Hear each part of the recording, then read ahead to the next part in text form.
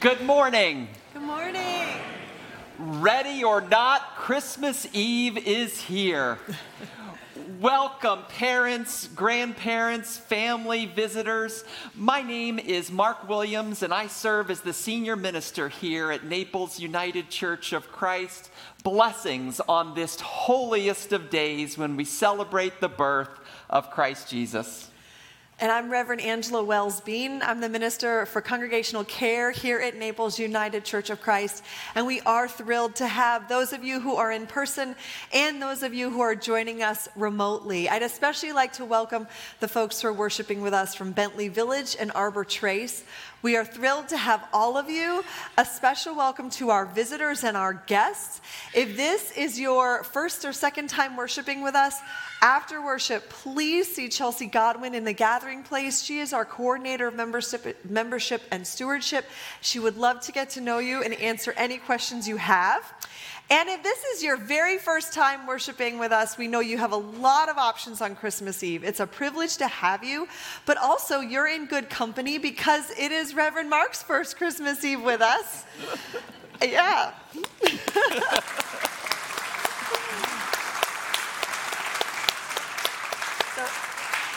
It's a very special year in the life of our church, and we are thrilled to have you. Indeed, a joy for me personally and for our family. Later on in our worship service this morning, there'll be an opportunity for folks to make a gift. And if you would like to make a gift to Naples UCC, you can do so in one of the white offering envelopes. And if you're interested in making a contribution to our special Christmas offering this year that will benefit retired clergy through the United Church of Christ Pension Fund, be sure to put your gift in the red envelope that's in the back of your pew. Later on in this morning's service, we will light our candles together and sing Joy to the World, but we want to quickly go over candle lighting because it's not as simple as it seems. So Mark and I are going to demonstrate for you. There's a way to pass the light without dripping wax, and the way that you do that is the person whose candle is not lit tips their candle, okay? Because if you have flame here and you tip it, there goes the wax. So Mark has a lit flame. We're going to use our imaginations, and I want his light. So I'm going to dip my candle towards his and hold it straight, and then the next person will tip theirs towards mine. And that way we will minimize any burns and wax spilling. So thank you. You'll note that later on this evening, we have some additional worship services here at Naples UCC. Would love to have you back later tonight. At 6 and at 8 o'clock, we'll have our service of lessons and carols here in the sanctuary. And then at 10 o'clock, we'll have a contemplative service that will include Holy Communion here in the sanctuary also. If you're present and visiting with us today, I hope you will consider this church to be a spiritual home. And if you are, we are going to be worshiping 1 week from today on New Year's Eve at 10 o'clock here in the sanctuary. And then in 2024, we will return to our worship schedule at 9 and at 11 on Sunday morning. We would love to come and have you be part of our church family. Let us prepare our hearts and minds for worship. I invite you to turn to your bulletins and join me in our prayer of invocation. Let us pray together. God of the baby of Bethlehem, we come into your presence with praise and thanksgiving. We hear the glad tidings of the angel voices. We come to experience this good news of great joy for all people. As the shepherds traveled to Bethlehem, we have traveled here, excited, expectant, and hopeful. Let the words of sacred scripture seep into our hearts to be treasured and pondered anew. We are here. We are ready, O God. Let the light of your love break forth. Amen. If you're worshiping with us online this morning, I hope you'll take a moment to reach out to someone with whom you are worshiping or to send a text to a friend or a neighbor. And if you're here present in person, let's stand and wish one another a Merry Christmas. I invite you to be in a spirit of prayer with me as I offer this morning's pastoral prayer. Let us pray. Ever-revealing God, we have waited a long time for your light, your hope, your joy, and your love and your peace to shine in the darkness of this world.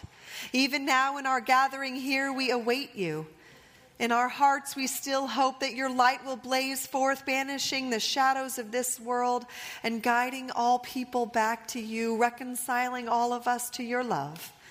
Yet you did not come into this world in a mighty show of power and glory. A tiny spark, a newborn baby visible only to parents and curious animals. A host of angels away from the populated city singing to migrant workers. A sparkling star guiding foreigners to see what the locals could not. Open our hearts, merciful God, to the sparks of your presence in this world. Open our eyes that we might behold your presence in the least likely of places, among the least likely of people. God with us, kindle your spark within each of us, that together we may shine forth your light, that together we might banish the shadows of this world, and that we might be the continuation of the Christmas miracle. Emmanuel is in this world, God with us now and forevermore. We ask you, holy and gracious God, to illumine our hearts as we continue our prayers in the silence of our hearts while listening to the prayer that your Son Jesus taught his disciples to pray.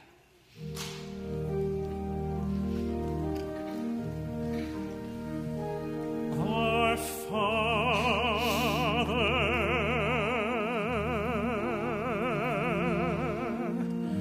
which art in heaven,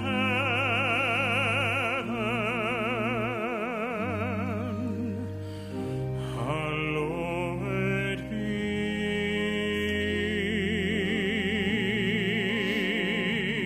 thy name.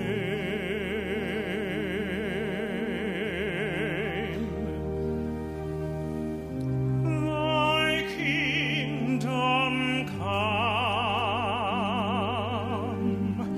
thine will be done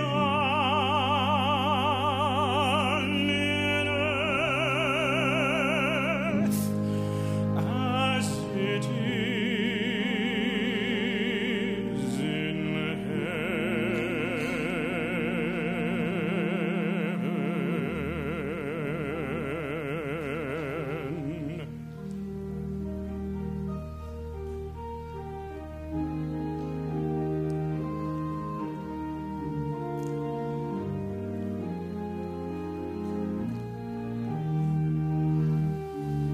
Give us this day our daily bread, and forgive us our debts as we forgive our debtors.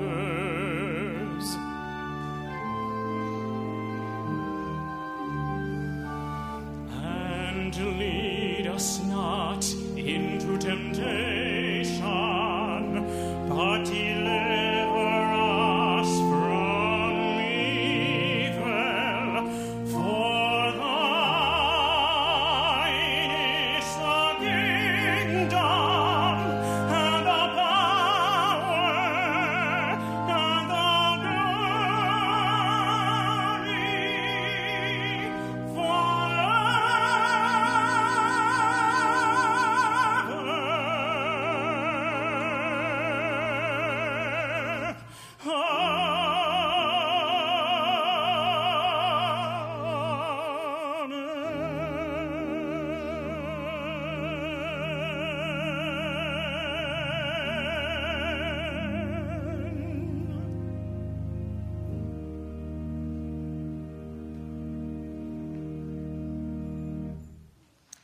In those days, a decree went out from Emperor Augustus that all the world should be registered. This was the first registration and was taken while Quirinius was governor of Syria. All went to their own towns to be registered.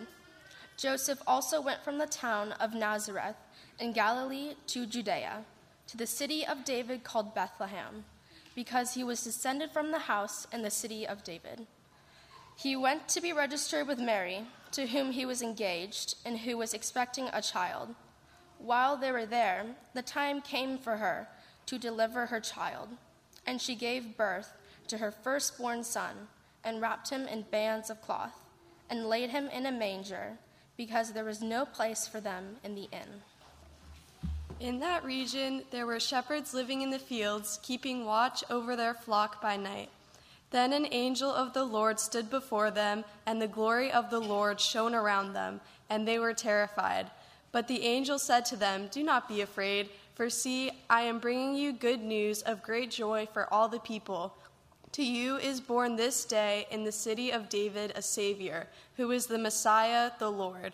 This will be a sign for you. You will find a child wrapped in bands of cloth and lying in a manger." And suddenly there was with the angel a multitude of the heavenly host, praising God and saying, "Glory to God in the highest heaven, and on earth peace among those whom God favors." When the angels had left them and gone into heaven, the shepherds said to one another, "Let us go now to Bethlehem and see this thing that has taken place, which the Lord has made known to us." So they went with haste and found Mary and Joseph and the child lying in the manger. When they saw this, they made known what had been told them about this child, and all who heard it were amazed at what the shepherds told them. But Mary treasured all these words and pondered them in her heart. The shepherds returned, glorifying and praising God for all they had heard and seen, as it had been told them. As parents and grandparents can surely attest, convincing a child to go to sleep on Christmas Eve is an extraordinary task. I recall some years ago when my then 4-year-old son woke up about an hour after putting him down on Christmas Eve, and I found him unlocking the sliding glass door to the lanai. "Son," said testy Dad, "what on earth are you doing?" Well, in Naples, if you're visiting here from up north, less than 4% of single-family homes have chimneys. My son responded back, "Well, Dad, I was thinking about Santa and the chimney and all the reindeer. How is he going to get in? When I consider how many presents he's going to be bringing this year, we have got to unlock this sliding glass door." Santa via slider. Leave it up to a child. For when it comes to some problems, it takes a child. For sometimes children with rather awesome ingenuity can look at a problem or a challenge in ways that are a little bit different from us adults. Sometimes it does take a child to solve a problem. You think God knows that? I do. For as one theologian put it many years ago, on that Christmas Eve, God could have opted for an adult mechanism to change the world, a battle or a ballot. But instead, God chose a baby. And maybe, just maybe, God was onto something here. Some months ago, I read a book about the psychology of children called Seen But Not Heard by a psychologist at the University of Wisconsin by the name of Jana Lore Main. And in that book, she was talking about the capacity of children to engage in divergent thinking. "Dad, let's pull open the sliding glass door." And in that book, Moore Lane quoted a NASA study back from 2011. And in that study, children ages 4 and 5 were able to engage in genius divergent thinking, defined by offering up multiple creative solutions to the same problem. That was truly extraordinary. 98% of them were able to do that. But just 5 years later, those same children, that number got reduced to 30%. maybe, just maybe, when it comes to some complex problems, it takes a child. I look around my world on this Christmas Eve 2023, and I, as an adult, note all of the problems, both personal and in the world. Issues of fear and worry, issues of grief and heartache, nations at war, dark politics, and my initial response as an adult are to mumble some of those adult cliches under my breath. It is what it is. This is the way the world's always been. This is just the way the world is. And I do wonder if what I need, what we need on Christmas Eve 2023 is not more adult thinking. We don't need another battle. We need a baby. A child to look up at the world and imagine a certain possibility that it could, in fact, be different. That the world could, in fact, have hope. A child wrapped in swaddling clothes, lying in a manger. For today, I am hungry for a God childish enough to look upon the world and say, nations can lie down like lambs would lie down with other animals and be together and have peace. Today, I am hungry for a God to look up at a world and say, I want a world that can love unconditionally without the bias of adult love. Today, I'm hungry for a child to look up at the world and to say, I really believe there can be a world where families and churches and nations will not hit one another. What I'm in need of today is not more adult thinking. I need a child to imagine, with thinking that is different from mine, possibility and hope. But to be honest, it's hard to do, to embrace that child who can imagine a world that is different. And I do wonder if Jesus, born in a manger, would grow up and anticipate how hard that is for us adults to do. For Jesus would go on to say, let the little children come to me, and I tell you the truth, unless you change and become like a child, you won't understand all this heaven on earth kind of stuff. What if it takes a child to believe on Christmas Eve in a child who can imagine the world differently? What if my need is to open that sliding glass door to my heart, to the wonder and magic that is Christmas once more, so that more hope, more love, more peace might come into my life, and yes, even into this dark world? What if it takes a child? I'll close this morning with one of my favorite stories from church history. It's the story of the great German theologian, Dr. Helmut Thielicke. And it was post-World War II Germany in 1955 when he and his wife Lisa were struggling to have a good Christmas. Finances were tight in the family. And one day, a few days before Christmas, wife Lisa was raking the rose garden at the home and found in the soil of the rose garden all of Dad's expensive cigars from his cigar case. They called in their child, Rainer, who was 6 years old at the time, and said, Rainer, what have you done? And Rainer said, Mom and Dad, I saw the expensive cigars in the cigar case, and I really wanted to do something special for you for Christmas, so I planted them. Because I believed that from those cigars would grow a cigar tree. And Lisa and Dr. Helmut Thielicke said, you have got to be kidding me, Rainer. But then they chuckled and they decided they could not scold the boy for such innocent faith. And Dr. Thielicke said, therein is what Christmas might be all about. The New England Journal of Medicine can't make sense of it, and neither can we. Unless we become like a child. Said the Thielickes, on that Christmas, it was our 6-year-old Rainer who inspired us and told us that we could persevere in a world that was tough and challenging. It was none other than the faith of a child. What if today it takes a child? In the beginning was the Word, and the Word was with God, and the Word was God. He was in the beginning with God. All things came into being through him, and without him, not one thing came into being. What came into being in him was life, and the life was the light of all people. The light shines in the darkness, and the darkness does not overcome it. The Word became flesh and lived among us.